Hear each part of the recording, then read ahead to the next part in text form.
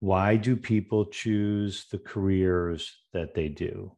Why do you choose to become a doctor? Why do you choose to become I don't know, a landscaper?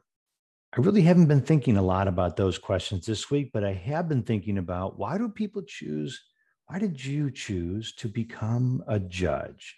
You don't go to school and say to yourself, what do you want to be, Johnny? I want to be a fireman.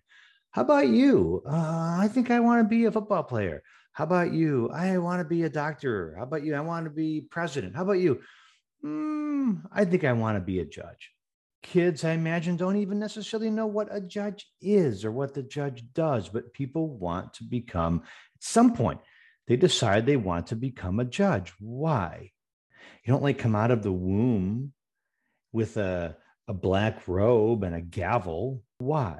There's no reason for a judge to wear a black robe unless we're trying to have judges sort of resemble the way that judges looked in England. So let me tell you a couple of things that I've been thinking a lot about this week so that you fully kind of know where I'm coming from when we're talking about the people that become judges. There are lots of jobs where you can show up in the morning, leave in the afternoon, have a title, get the respect of people around you, where you don't actually have the ability or the capacity to ruin people's lives, to extend whatever misery you have to them. This isn't play. There are some people who become judges. They sought the bench out as a refuge. And then once they got there, they wanted to look at us and wanted us to almost kiss the ring in a way and pay respect to the amazing sacrifice that they made, where they sacrificed their career, this amazing legal career. I had a great legal career at one point, or it was going to be amazing. It was going to be awesome. I was going to do amazing things. But I ended up taking the bench because I needed to, because you all needed me. You guys needed me here.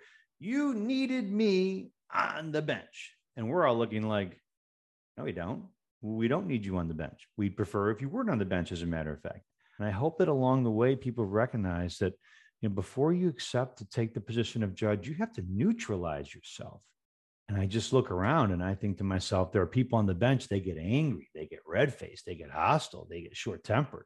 When you step onto that bench, when you get on that bench, when you start deciding, you need to be calm, deep breaths. You can't be breathing fire.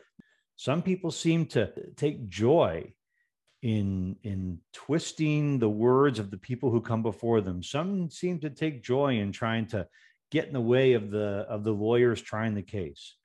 Your job is to be a level. You got to breathe in the anger, the hostility, the frustration you have with whatever you see in the world. You got to blow it out. You got to center yourself, and you have to be level. As a judge, you get to make people respect you. You get to talk over them. You get to talk through them. You get to talk down to them. You get to make them stand up when you walk in. You get to make them stand up when they speak to you. You get to make them stop when they're talking to you. You get to act as though like you can solve all of the world's problems, the most complex problems, in a matter of 45 to 60 seconds each. And we call them honorable so-and-so, whomever the judge is. I mean, shouldn't they be a bit intimidated by that power? I mean, the power is incredible. Yet why are so many judges miserable? They look miserable when they're talking to their fellow citizens. They look miserable when they're attempting to, according to them, protect the community. Why do so many apparently take for granted the power that they have? They take the bench, and every day they're reminded of their power. Every day they're greeted with, yes, Your Honor, no, Your Honor, yes, Judge, no, Judge, I stand, I apologize, Judge. But for some judges, that isn't enough. Probation, jail, I give you zero tolerance. I'll give you all the chances in the world. more and more and more these days, I am disappointed with what I see on the bench. Disappointed. We all deserve a level of respect.